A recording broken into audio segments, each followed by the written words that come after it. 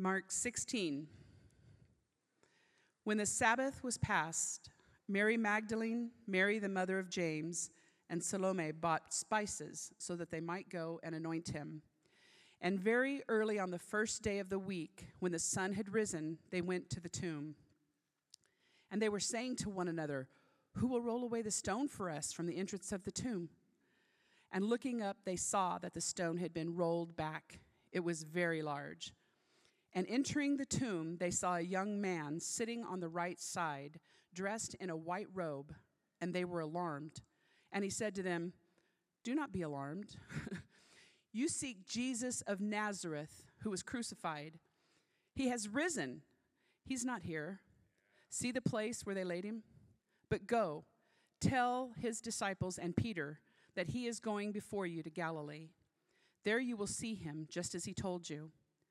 And they went out and fled from the tomb, for trembling and astonishment had seized them. And they said nothing to anyone, for they were afraid. God bless the reading of his word. Amen. You can grab a seat.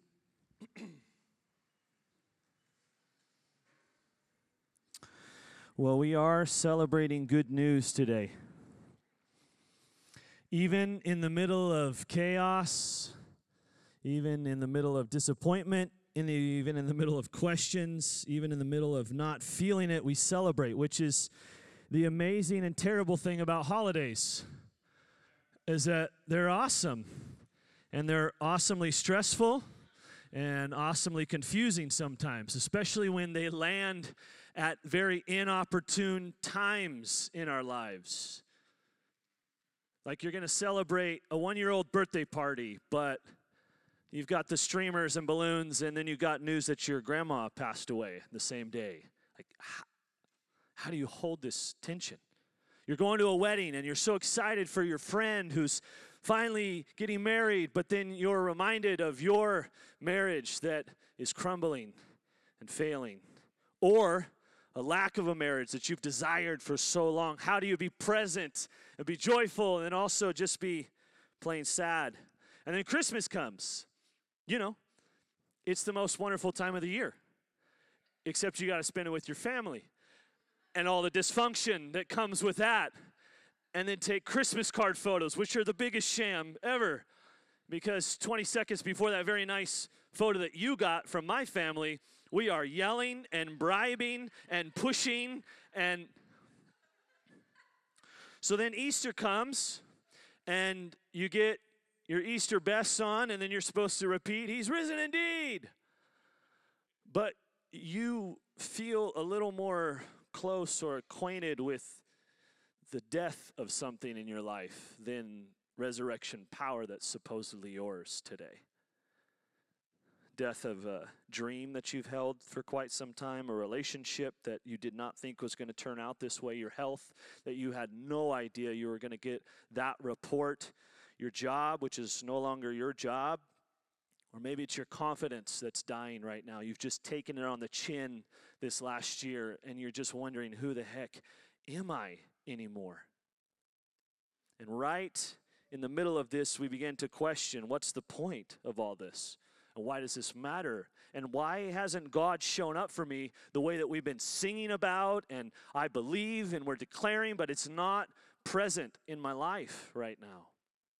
And it's in these moments that we absolutely need to hear the good news. The good news, or the gospel, involves us, thank God. And it comes to us. The news just showed up on your doorstep. But it's not ultimately about us. It's not news about something that you need to do now to get right. It's news that God has done something to make you right. And that is good news. No hoops. No fine print here. Good news is what we need. We find out that God's actually not a part of our story. This is the good news that we are awoken to on Easter. God's not a part of your story. He's not a part of my story. We are a part of his story. He's unfolding his great tale. And Easter is God's heart on full display, that he longs to restore all things to himself. Not just to themselves, but to him. And he longs to restory all of our stories that we're not doing great at writing, by the way. If we could just be honest here this morning, some of the chapters that you've just recently lived, you would have never written those. No intention, but they just showed up. Or you just didn't know that the consequences would come this fast. Ultimately, our stories only make sense when we see them woven into God's big story. We're a part of what he's doing. Just like Ryan beautifully declared this morning, everything in the Bible points to Jesus. It's a big book if you've not attempted to read it. There's lots of stories in there, lots of people. In fact, lots of names that you will be very insecure to try to pronounce as you read. But even with all of those people, every story is a signpost that points to God and what he's doing and who he is and the faithfulness that he has bestowed on us, the love that he's freely given to us. Our resurrection stories, those who are in Christ Jesus. How many of you are in Christ Jesus this morning? You've put your faith in him. You have a resurrection story. And even that is just a signpost to point to the greatness, to the glory, to the power of Jesus. Before Jesus rolled his own stone away on his tomb, he made a habit of doing this for other people. We can read in the Gospels, he resurrected a number of people from the dead. Maybe the most famous is a man named Lazarus. Anybody heard this story before? Lazarus died, and it's a messy and glorious story filled with heartbreak and disappointment and questions of why God, why now, and why him, and why me. And ultimately, Jesus tells us why. Right out the gates. The reason is to show who God is. The reason is to show what he's going to do in Jesus.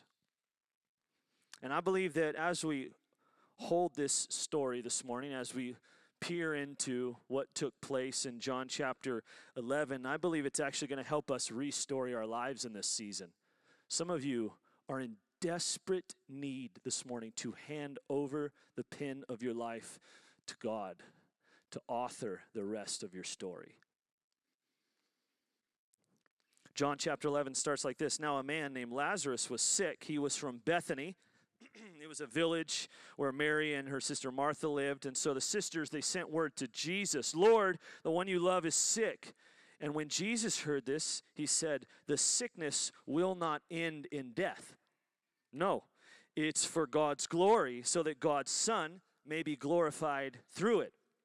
So right out the gates, Jesus says, Lazarus' story is going to point to my story. This is an appetizer for the main course that's coming. Would you just stick around so you can see it? Don't fill up on chips and salsa just yet. There's a full meal coming. Jesus isn't saying that Lazarus isn't important or that he doesn't care for him. It literally says, the one you love is sick. That's an amazing title to be given from Jesus. The one you love is sick. He has deep love for Lazarus. Lazarus is not a pawn in his game that he's playing of global domination. He is his friend who he loves dearly. The gospel doesn't put us down. It actually just helps put us in our proper place. Doesn't say, oh, you're worthless, your story doesn't mean anything, get out of the way, just make way for God. No, we get brought into this glorious love by invitation of a crucified Savior. You matter. You matter enough for Jesus to die for you. So that question is answered forever when we look to the cross. You're loved. He cares for you. But just because Jesus loves us, it doesn't actually mean that he's going to do what we want him to. Dang it. Jesus comes on his terms, he comes on his timing, and he comes in his way. Dang it. The request that comes to Jesus is really serious. Your friend's dying right now. And we know what you're capable of. We've seen it, we've heard it, we've witnessed it firsthand. Get here. Jesus loves Lazarus, so you think he would have done his Jesus thing and just like teleported over there right away. That'd be amazing. That's not the story that we get. That's not the story that most of us hold. What's the story that unfolds? Well, the next verse says that he waited for 2 days. 48 hours goes by. He's a 20-minute walk from Lazarus, and he waits 2 days. And then after 2 days, he says, okay, boys, it's time to get going. And they're like, woo, all right, dramatic effect. Thanks, Jesus. Let's get going. We're friends with this guy too. Instead of heading to Bethany, which is this direction, he says, we're actually going to go to Judea over this way, which is not this way, but it's this way. And not only is it the opposite direction, the verse before this, the chapter before this, they were just there in Judea, and they tried to kill Jesus and his disciples. Hey, Jesus, are you feeling okay today? Did you hear what happened a couple days ago? And do you know what you're saying to do right now? Are you paying attention, Jesus? Are you aware of the situation and circumstance? Or are you just up in your little Jesus fairy tale land, not knowing what you're asking us to do?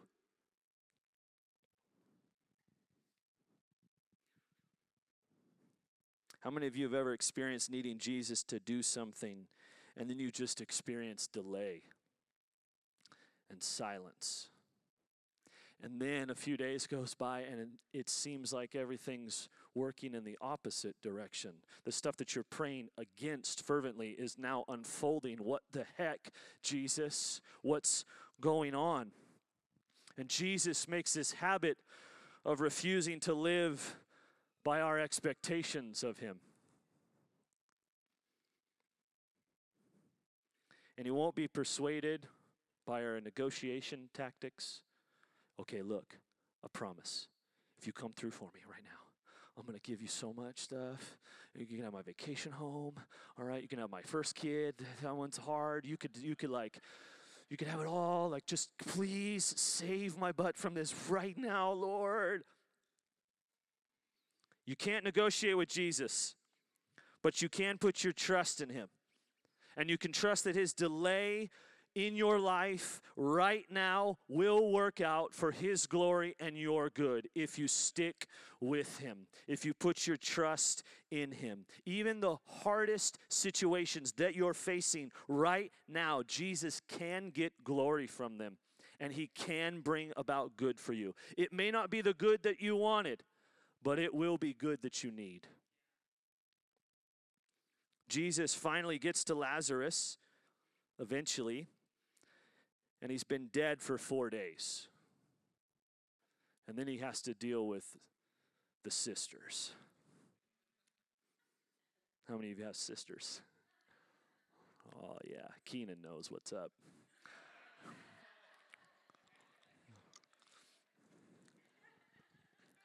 Sister one comes out. I'm not touching it anymore. Sister one comes out and says, Lord, if you'd been here, my brother would not have died. What an honest statement. She's not saying this as accusation. She's saying this as fact. If you read on, she's saying, I believe in the resurrection of all things. I believe you are who you say you are. And if you would have been here, he wouldn't have died.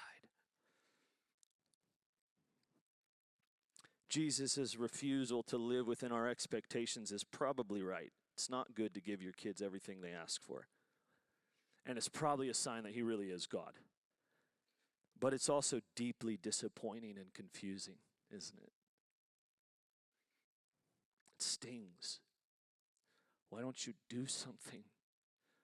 Why don't you come through for me? I'm tired of hearing everybody else's stories. What about my story, Lord? What about my situation, God? Where's my breakthrough? I don't know. That's part of the answer. I don't know. His delay and his mystery of suffering and the allowance of evil is a mystery that we trust God with. But I do know this. Easter reminds us that he has done something. And that's what we celebrate today. That's what we make a big deal about. That's why we sing so loud. Easter is about God doing something in Christ that changes everything, including suffering and evil. These are our greatest issues that we're dealing with. Even though we think that there's something else, there is a root to the fruit problems in your life. And Jesus has said, I've come to cut that off. We celebrate that on the cross, Jesus made this declaration and he said, it is finished. Wow. This means what he says is true and goes. It's the gospel truth. What this means is in our unfinished life, in our unfinished mess, in our unfinished stories, in our unresolved pain right now, we have an eternal hope that is finished, that is secured, that is anchored, and it is at work in you right now. We don't just get forgiveness and freedom from sin. This is good news. This is a part of it. But the better news is that we get Jesus. Jesus doesn't just sprinkle forgiveness from heaven. Jesus brings forgiveness in his bodily form into our life. He sends his spirit of reconciliation into our lives and begins to mend it closer than a brother, closer than a friend. This is who we get. We get this God. Jesus says in John 11:25, I am the resurrection and the life. I know you want to be saved. I know you want eternity in heaven, but I am eternity in heaven. I am the good life that you're striving for right now. And if there is someone who believes in me, they're going to live even though they die. This is what Jesus says. At the tomb of his friend, he's not intimidated by death. He hears its mocking voice, and he has something to say, and he says it on Easter. John chapter 11 in verse 32 to 37, we see this beautiful picture of what real power looks like. Everyone's weeping around Jesus. And this is what the text says. He was deeply moved in his spirit and greatly troubled. And then it says the shortest verse in the Bible. Jesus wept. Do you want to know what true strength looks like? Look to Jesus. Deeply moved in his spirit, greatly troubled, and he weeps. This is our God. This is our Jesus. He weeps and he's deeply moved by what you're going through right now. Jesus is grieved over what enslaves you and wounds you and keeps dragging you back down with and destroys you. He is moved. And we can read this and think like, oh, Jesus, he's just so emotionally in tune. He's crying when people are crying. Like the actual language that's used here is more mad than sad. Ever seen a mad cry before? Watch out now. This is a different level, even different than sister level. This is something else going on here. The original Greek word that's used here, deeply moved, weeps, it actually means to quake with rage. It means to snort with anger like a bull, to bristle like a war horse preparing for battle. I don't know what the picture is you have of Jesus this morning.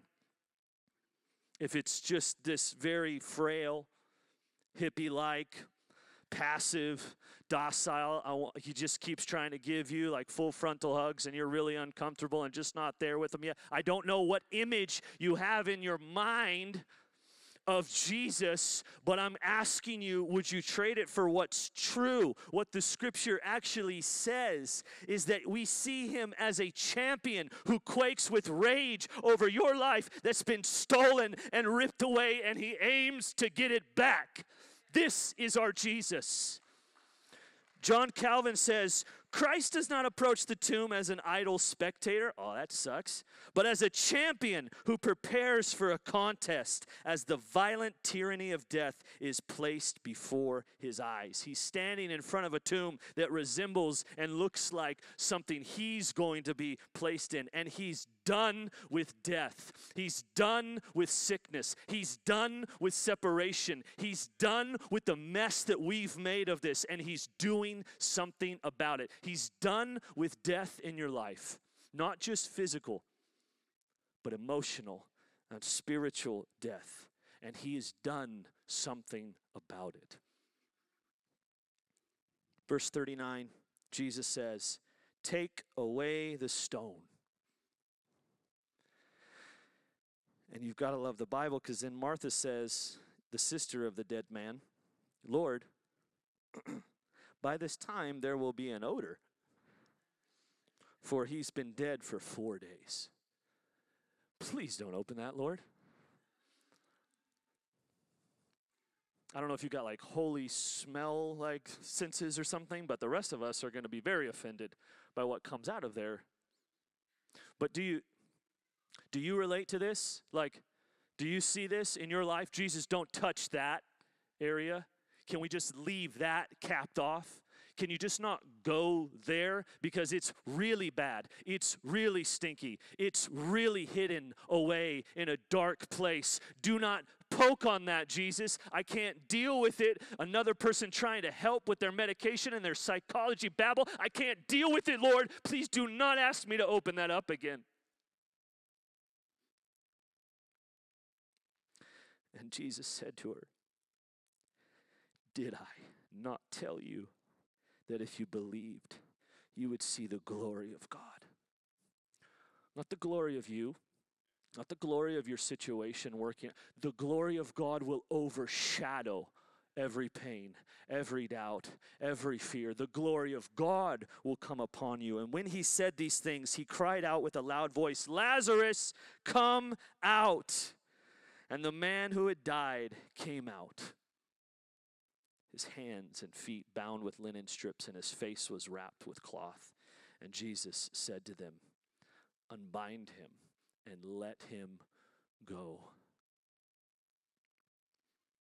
This is our story. Maybe a little less dramatic in the physical, but no less overwhelming in the spiritual. Jesus, the resurrected King, stands in victory over sin and over death, and he actually stands over every life that is a tomb. And some of us are just whitewashed tombs. Some of us have just made like a very pretty mural on our tomb. Some of us had made it out of gold, and some of us have made it out of good reputation, and some of us have made it out of lots of shiny, shimmery things, but you're a tomb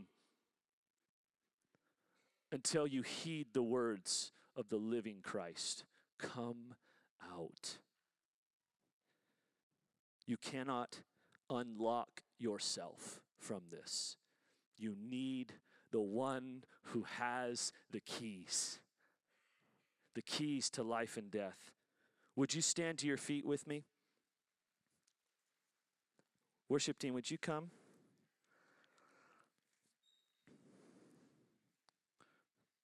For those who are here and you've not put your trust in Jesus, you may not know this,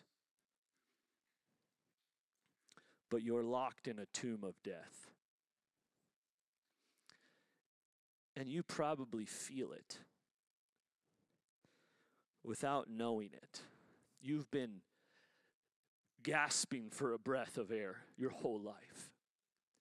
If I could just catch one more breath, I could make it. if I could just get one big breath, I could get over this battle of depression. If I could just get one more good breath, I could make it maybe another week. If I could just get one more breath, I could get up to that level where then I could wipe out my debt and then everything's going to be okay. If I could just get one more. And Jesus is here today to say, I am the breath of life. Come out. Come to me. No fancy religious ceremony here. If you know, you can smell everything decaying around you and inside of you. Nobody else can, but Jesus can, and he stands over you this morning saying, come to me. Come out and come to me. Come to me and find rest. Come to me. I am the life. I am the resurrection. For most of us here today, we have heard his voice. And he rolled away the stone over our life. And we're here today as signposts to say, I'm nothing without him. I'm nothing without him. All praise to Jesus. We didn't come to Jesus. Maybe it's been a while. For some of you, you've been a Christian for a long time, and you just need a refresher. You didn't love him first. He loved you first. You didn't come to him. You didn't come to that service. You didn't come and show up to that conference. You didn't come to that camp. You didn't come to that prayer meeting. He came to you, and he stood over your life and called out, come on, Annie. Come on, Chris. Come on, Kathy. Come on, Myron. Come on, Jimmy. Come on, Edwin. Come to me. And some of you have come out, and some of you are still wrapped in grave clothes. Some of you are wrapped around old mindsets and old habits and old lovers and old thoughts and old ways, and you've got one foot in the grave and one foot with this resurrection dance, and it's getting awkward for you. It's getting awkward for all of us, actually. Jesus is saying it's time to take those off. What's interesting is that he doesn't tell Lazarus to do it himself. He tells the community around him, unbind him. You cannot do this on your own. You cannot do this on your own. You need Jesus to unlock, and then you need Jesus's people to unravel all of the layers that you spent so long trying to cover yourself up. The only way to freedom and new life is by trading our story for God's story. He is the resurrection. He is the life. Do you believe this today? Is this what you confess in your heart and with your mouth? He's our champion. He's our deliverer. He's our comforter. He's the one who can't be domesticated or manipulated. He is the one true living God. Jesus is God, the God who enters into our mess and delivers us from death. Have you answered his call? Will you choose today to follow him?